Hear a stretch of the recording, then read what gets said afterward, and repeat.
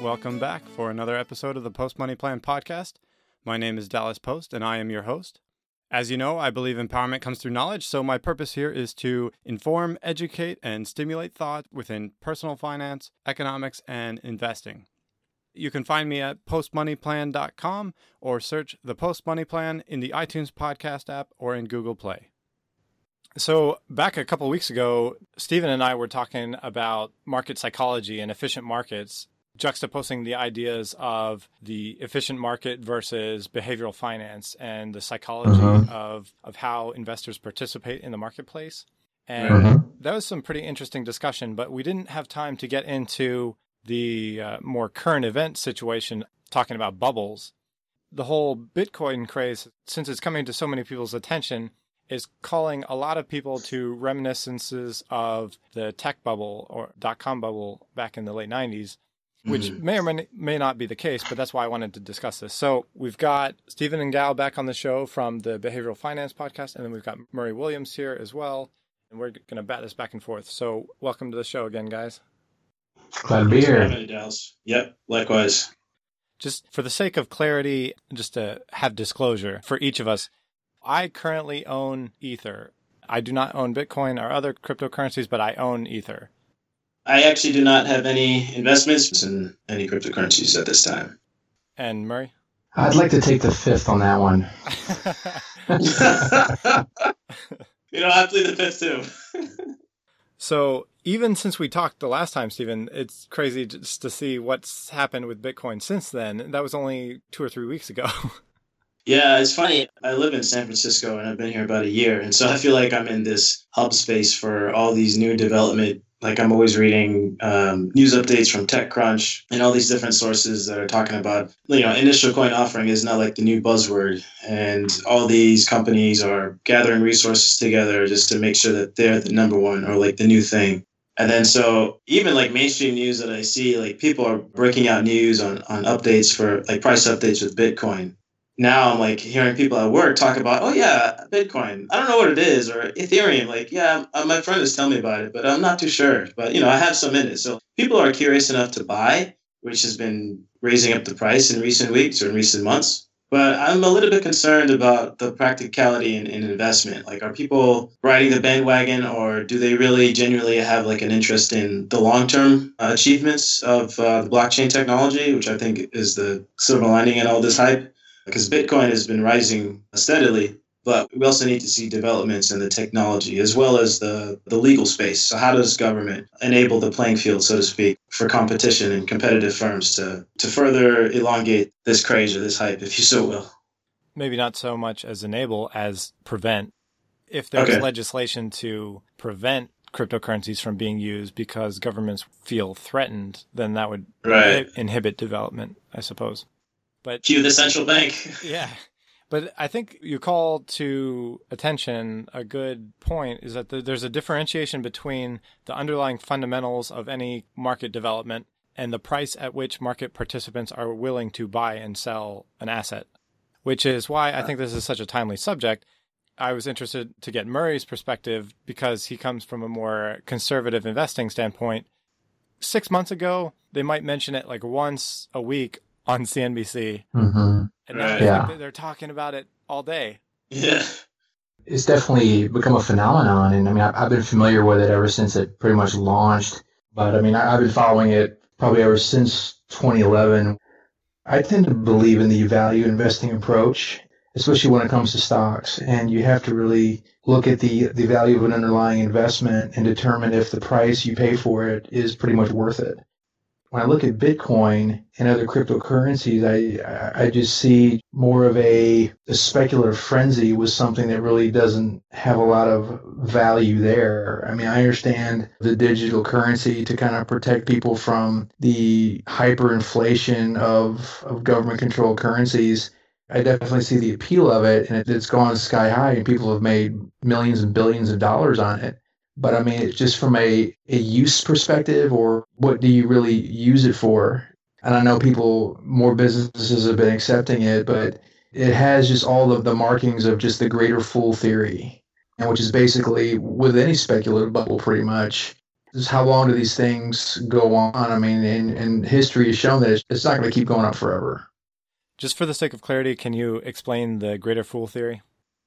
The greater fool theory is basically when the price of something keeps going up. The theory is that the more foolish people get, the higher the price they're going to pay. So when the number of fools run out and people realize that the price is not going to keep going up, then the price eventually collapses. And so with every speculative bubble throughout history, which is what we're going to talk about, in this program, the greater fool theory had applied to every single one of them. The way I interpret it has a lot to do with the psychology of it. People may be buying into something not necessarily because of the intrinsic value of it or because they think it is necessarily worth whatever price that they are paying for it, but that they think the next person down the line is willing to buy it for a higher price. So maybe I'm being foolish buying into it, but as long as the next guy is even more foolish to buy it from me at a higher price, then I'm willing to participate. That is exactly right. Yeah. But anyway, like the whole draw to this discussion at this point in time to talk about bubbles is to go back and look in history at very famous bubbles, try to identify what were the key factors around those bubbles, and then look at the situation of cryptocurrencies and then see, is it the same or is it different? Will the outcomes be the same or different? And see if we can learn from that. So let's just try to get on the same page. Stephen, how do you define a bubble and what comes to mind for you when you're talking about a bubble? Defining a bubble is as simple as something that's like an underlying asset that's overvalued or a market space. There's no perfect alignment in the dissemination of information for valuing an asset and the actual practice in the production and consumption of that good or service. So in terms of the stock market, like in the late 90s, you had like the big tech bubble where everyone was investing towards the future without actually, waving around the smoke and the mirrors and seeing what actual substance. Is there anything on the ground, anything tangible that has practicality and investment? With the housing crash of the late aughts, a lot of people wanted to invest in real estate at that time because it was perceived. It's always been a classic thing to own a home, but always perceived as a good asset class to have. So I think it's just like that compare and contrast of an actual good or service being traded and consumed versus the actual value that that good or service is providing. And when you have a significant enough mismatch, and I think this another key thing to mention is when you have a mismatch in those two concepts of actual value versus actual good or service, and then the people that are performing predatory practices to take advantage of the people, just to play on with what you guys had mentioned with the greater fool theory. Someone could know, I was just watching this clip from Margin Call, where the investment bank is about to crash and they know that the storm is coming. And so they just want to dump all these toxic assets, knowing that the market space has the rules that where if there's a willing buyer, then we're a willing seller, even though they know that what they're selling isn't per se valuable. It's, something that where there's a mismatch in value of a good or a service and people are still consuming or trading it. And then you have those folks who take advantage and kind of exacerbate the problem. Yeah. Buyer beware, right? Yeah, that definitely is an example of a greater fool theory. How about you, Murray? Do you have any different perspective on that? I think I pretty much agree with that scenario. It's pretty much the gap between the actual asset price and what the going use value of it is. But the thing about it is the price of the asset, it has to do with demand. And I mean, and demand can fluctuate as well as supply, and regardless of what the use value is. Definitely there's a gap between the asset price and then the actual use of it. I like to compare valuing a stock. You kind of look at the fundamentals of a company, and basically back in the 1980s, corporate raters would actually look at companies that they would buy out and actually try to look at the actual tangible assets of a company. Like, for instance, if a company had $10 million in cash and real estate on the books of the company and their share price was trading at, say, 5 million cap, then it made a lot of sense to do a leverage buyout and try to do a hostile takeover of that company. But in this case of a bubble, you've got underlying assets of a company, say 10 million cash in real estate, and the market cap is about 100 million. You know what I mean? And so you could classify that as a bubble. But yeah, I pretty much agree with it. It's definitely a gap between use value and then the asset price. But I would say one part that makes it a little bit difficult to very clearly define a bubble is that it's somewhat subjective, because even a stock's Absolutely. even Yeah. a company's value and a stock price is fairly subjective. On the one hand, you do have the intrinsic value, or like the tangible value. If you liquidated all the assets of a company, sold it today, and then you would have a certain value left over after that. So let's say you sold all of the assets of Amazon and you were left over with $300 billion or something, and that would be the worth of the company. But a large part of what the stock price trades at is based on the expectation of future earnings, which is not as tangible. A lot of that is going to be baked into stock prices, and therefore it makes it much more subjective as to what the fair value of a stock is, even though you can try to speculate based on earnings and stuff. But then to make it even more complicated is in the case of, say, a commodity, or now we're talking about Bitcoin or cryptocurrencies, it's not a company and not something that has earnings. So you're really talking about something that is not only intangible, but the price at which is reasonable is only a function of supply and demand, Right. which makes it all the more hard to nail down as to whether or not you have a fair price or there is a bubble or isn't a bubble. Because one thing I would just add to what you said, Murray, about the current trading price versus the intrinsic value is that you could also say maybe just against the current price versus historical norms. So if there's some kind of ratios or just pricing or whatever, and then you benchmark that across time against norms. So in the case of the stock market, I think a lot of people are comfortable with gauging bubbles relative to the price to earnings ratio. I think that's a pretty common one that people are comfortable with. People will say if the historical norm over a 100-year period is about 15 to 20 times earnings and today's prices are 30 times earnings, okay, maybe that's pretty high, and 50 times earnings would potentially qualify as bubble territory or something. Still somewhat subjective and arbitrary, but easier to agree on, I guess. But then just to talk about how bubbles are actually forming, we'll kind of learn about this more as we're talking about specific cases in history. But in general terms, it's kind of like almost like a self-fulfilling prophecy. Momentum starts in an asset. If people just notice the price is going up, people jump on the bandwagon just because there's that herding mentality, which we talked about last time, Stephen. Yeah. So then there's the herding mentality, and then people notice that the price is going up, and then it's just a matter of speculation and the FOMO of not wanting to miss out on the prices going up, which then creates the momentum itself of the price going up because people are buying it, and then because people are buying it, the price goes up. So you've got the positive feedback loop, and it just keeps that circular momentum, keeps pushing it up and up and up, until eventually you kind of go hyperbolic and run out of buyers and the price has to crash. With that being said, let's talk about specifically cryptocurrencies and Bitcoin. Now, let's just get a verdict from both of you. Murray, do you think cryptocurrencies are currently in a bubble? Absolutely, and some more than others. I see the prices of, for instance, Bitcoin and Ether, they're probably the most heavily traded ones. Everything I've seen about studying history of asset bubbles, it's just a classic speculative frenzy.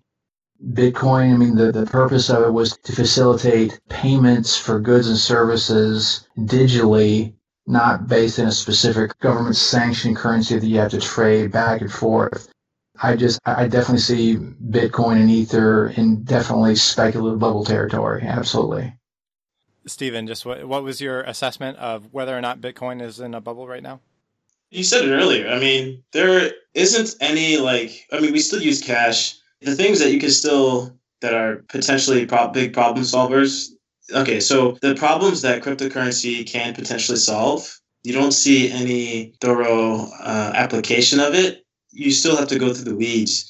A big part of the problem is this generational adaptation to technology. It's like I still have people at work that are still unfamiliar with how to go on the email or just go on certain websites. And then so let alone you have this cryptocurrency phase where it's hard enough for me to comprehend. And I feel like I'm somewhat of a tech savvy person. And so I feel like just having an understanding of the market space and the product itself, there still needs refinement. And frankly, you're going to have to go through these type of ebbs and flows to get to that, if we do ever come to that culmination, to get to that meeting space of, okay, this is a technology that's practical.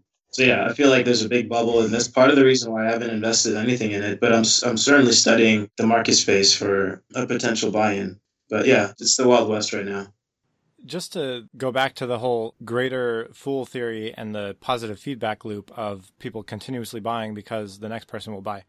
Although that is a clear example of inefficiency in the market, which I think completely refutes the full efficient market theory that we were talking about in the previous episode, I don't think that means that you should never participate at all in a market that is acting irrationally.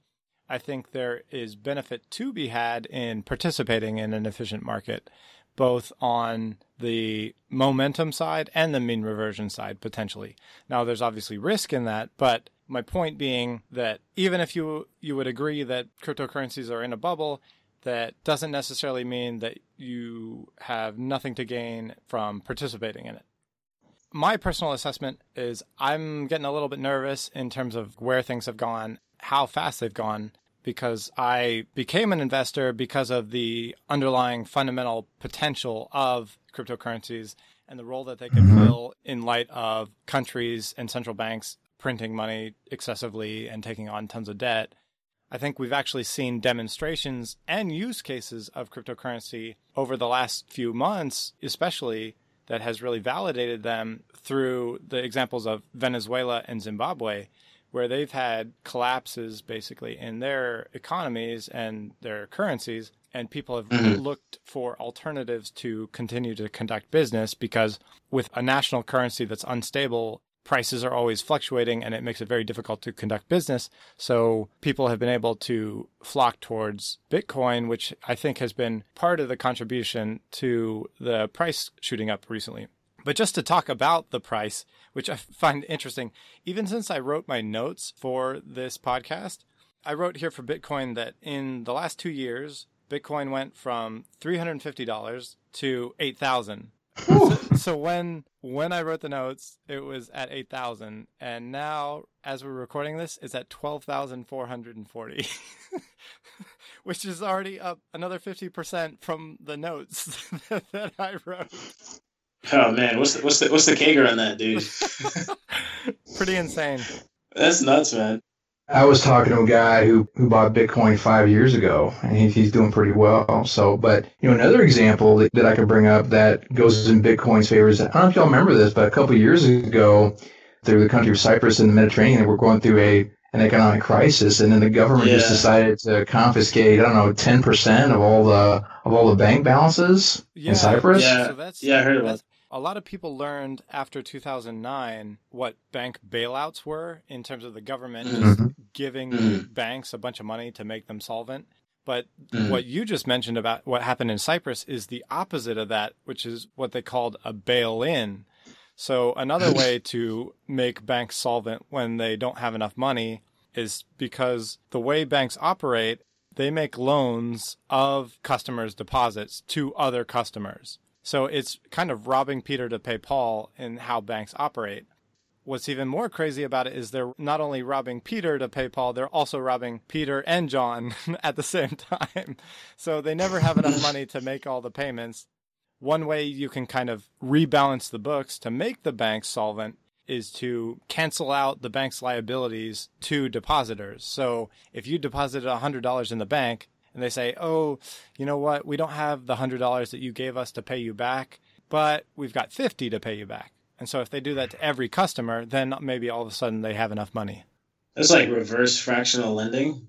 Well, yeah, I mean, it's kind of like a way to deleverage a bank by canceling out what they owe to people. Okay. Yeah, I mean, you're absolutely right. And I'd like to hear the stories about all the banking clients in Cyprus, whether they continue keeping their money in those banks. Well, a lot of times when these kind of economic collapses and calamities happen, obviously, if people have free choice, then they're going to avoid risks and traps that seem horrendous to participate in. But that's where the government regulation and control and clampdown comes, because Venezuela was having these kind of problems of currency collapse and people wanting to withdraw their money or exchange it to other currencies. but Venezuela was fixing the exchange rate. People were only valuing the Venezuelan bolivar at 10,000 to $1 or something like that.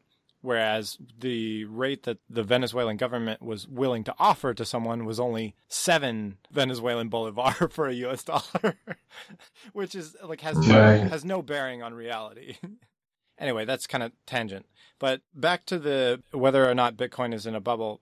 The thing about studying history that I think the point of going into the other examples in history of bubbles to try to compare as to whether this is the same or not to qualify cryptocurrencies as being in a bubble, the thought that came to my mind was hearing about people who are never investors on a regular occasion talking about it and wanting to buy into it and making a bunch of money from it. The example that relates to in history to me is the dot-com bubble. Just reading about how taxi drivers would be talking to their passengers about what stocks they were making tons of money on, how that they should be in the market as well, and those kind of things. And it sounds a lot like that. That in and of itself isn't necessarily a problem per se, but it may be a sign that you may be running out of incremental buyers to participate in the market and continue to push the price up through demand. Yeah, you're running out of idiots. All right, so let's start to move backwards in time. So how about the housing bubble of the mid-2000s? Stephen, you were mentioning about that. Could you talk a little bit about what you saw going on there and what you think led to that housing price inflation and the speculation? Yeah, just like I remember I went to business school for my undergrad, and so I remember professors talking about investing in a home is one thing, but then the whole mortgage loan application process is another. And then you had like this mechanism that would just churn out loans, and the process for, originally had good intentions to meet out qualifiable applicants for these home mortgages. And Wall Street would love these type of deals because most of these mortgages were for 15 and 30-year investments. But then somewhere along the lines, the red tape kind of loosened up, or predatory lending practices were more part of the routine. And so you had buyers unwillingly getting involved into these sticky investments, and one thing led to another, and these toxic assets would just appropriate on top of each other. And then you have a bubble bursting, banks are collapsing, bailouts are occurring. Actually, I did want to mention something, Dallas. I remember when I finished college, we were talking about Hot Commodities. Yeah, right. The book written by Jim Rogers. One big takeaway that I liked about it, and I read it around 2010, so like right after the aftermath. He was putting the perspective of real estate as just another type of investment class. It's like if you want to buy precious metals, you can buy gold, you can buy silver. If you want to get into commodities, there's wheat, there's corn, all these different types of investment classes. And so real estate kind of got housed, no pun intended, into this type of investment class that people would just be speculative upon. And that's where one of the leading factors up to the market crash. Yeah, to really study what happened with the housing crash in 08 and 09, I think we have to go back even further in history to the founding of Fannie Mae and Freddie Mac, because those government organizations, especially Fannie Mae, was first instituted in 1938, right during the Great Depression. And the purpose of Fannie and Freddie was to provide liquidity to the mortgage markets. But basically what happened is that ideally before Fannie and Freddie, you'd have mortgages made by banks, and those mortgages would just stay on the books of the banks. But with Fannie and Freddie basically securitizing mortgages, so banks could make a home loan, for instance, and then they could just sell it to Fannie and Freddie, then Fannie and Freddie would securitize, and investors could put those pools of mortgages in their investment portfolios. But the problem with all that is that since banks were no longer keeping these mortgages on their own books, and they knew they could just make a loan and then have Fannie and Freddie securitize it, it lowered lending standards even further. And so then, especially starting in the year 2000 and after that, you'd have a lot of mortgage brokers and mortgage lenders just propping up, and anybody who had any kind of an income at all or not even could get a home loan. And so you had Fannie and Freddie just buying up all these mortgages and securitizing it. And so if they kept their lending standards stringent, the housing bubble crash may not have happened. Yeah, I agree with everything else you said, that it's just about lax lending requirements, but going and looking at, the history of Fannie and Freddie, you see similarities to that, as well as the establishment of the FDIC back in the 1930s, which we'll touch on a little bit later too. So yeah, those are my thoughts. I think you always have to go back and take at least one, if not two, if not 10 steps back in history to look at what were the factors that led to the environment and the breeding ground to create such an environment for a bubble. With the housing crisis, there is exactly what you were saying about the existence of Fannie Mae and Freddie Mac, who are government-sponsored entities that are willing to buy mortgages from banks or whoever the issuers were, regardless of their quality, because they're sponsored by the government, and so they don't care. They'll just guarantee any loan. But in addition to that, the Federal Reserve also cut the Fed funds rate from 6.5% in 2000.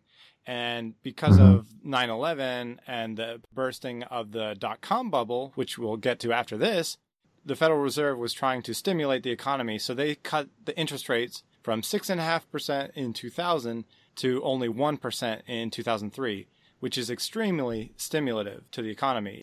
If you reduce the cost to borrow by 5.5%, people are going to borrow a whole lot more. So when you couple that with reducing the lending requirements for getting a home, instead of having to put 20% down on a down payment, you reduce it down to 3%, or it got down to 0% in some cases, I think. 0%. If the down payment is coming from 20% down to 0%, and the mortgage rate that you're having to pay is coming down by 5% or so, that's going to be extremely stimulative to the housing market, which it was. The combination of those things and the guarantee of Freddie Mac and Fannie Mae to buy these loans, no matter how good they were or how likely it was for the borrowers to repay them, all those factors contributed together to lead to rampant speculation in the housing market. And instead of people buying homes just for the sake of living in them, you had the popularity emerge to do house flipping, which I don't think even existed decades ago. The concept came because prices were going up so fast that it made it worth it. Because if you think about it, the cost to buy and sell a home, between all the transaction costs and the closing costs and all that stuff, is very expensive. But if prices are moving so fast and you can get the leverage that you can't get in most other investments, then people are willing to do it. So I think that definitely was some strong breeding ground for a bubble. But that seems pretty different to me from the current situation which we're looking at with Bitcoin. But how about the dot-com bubble? What are your thoughts on that, Larry? Actually, Dallas, I want to throw something else in there. With the housing bubble, you also had adjustable rate mortgages, which a lot of homeowners were buying those things, which your mortgage payment fluctuates based on changes in interest rates. And you had a lot of mortgage brokers just trying to talk homeowners into getting these home loans. And they want to get as much house as they possibly could for the money. And so they got them into these adjustable rate mortgages. Then all of a sudden interest rates go up. And these homeowners who are on, fixed salaries, it's just absolutely disastrous for them. But I remember, afford it when it was on the low teaser rate. So once it goes up higher, that's exactly right. Afford it at all. And you were talking about house flipping. I remember a comic making a joke. He was talking about complaining about the U.S. budget deficit. He said, for $1 trillion, we could buy Mexico, fix it up, and flip it. Oh, that's funny. That is a good joke. All right, so we have plenty more we could be talking about on the bubble situation, so I'm going to go ahead and cut off the discussion here, and then we'll go ahead and continue the discussion next week, go further into some specific examples in history. Don't forget, you can find me at postmoneyplan.com or search the Post Money Plan in the iTunes podcast app or in Google Play.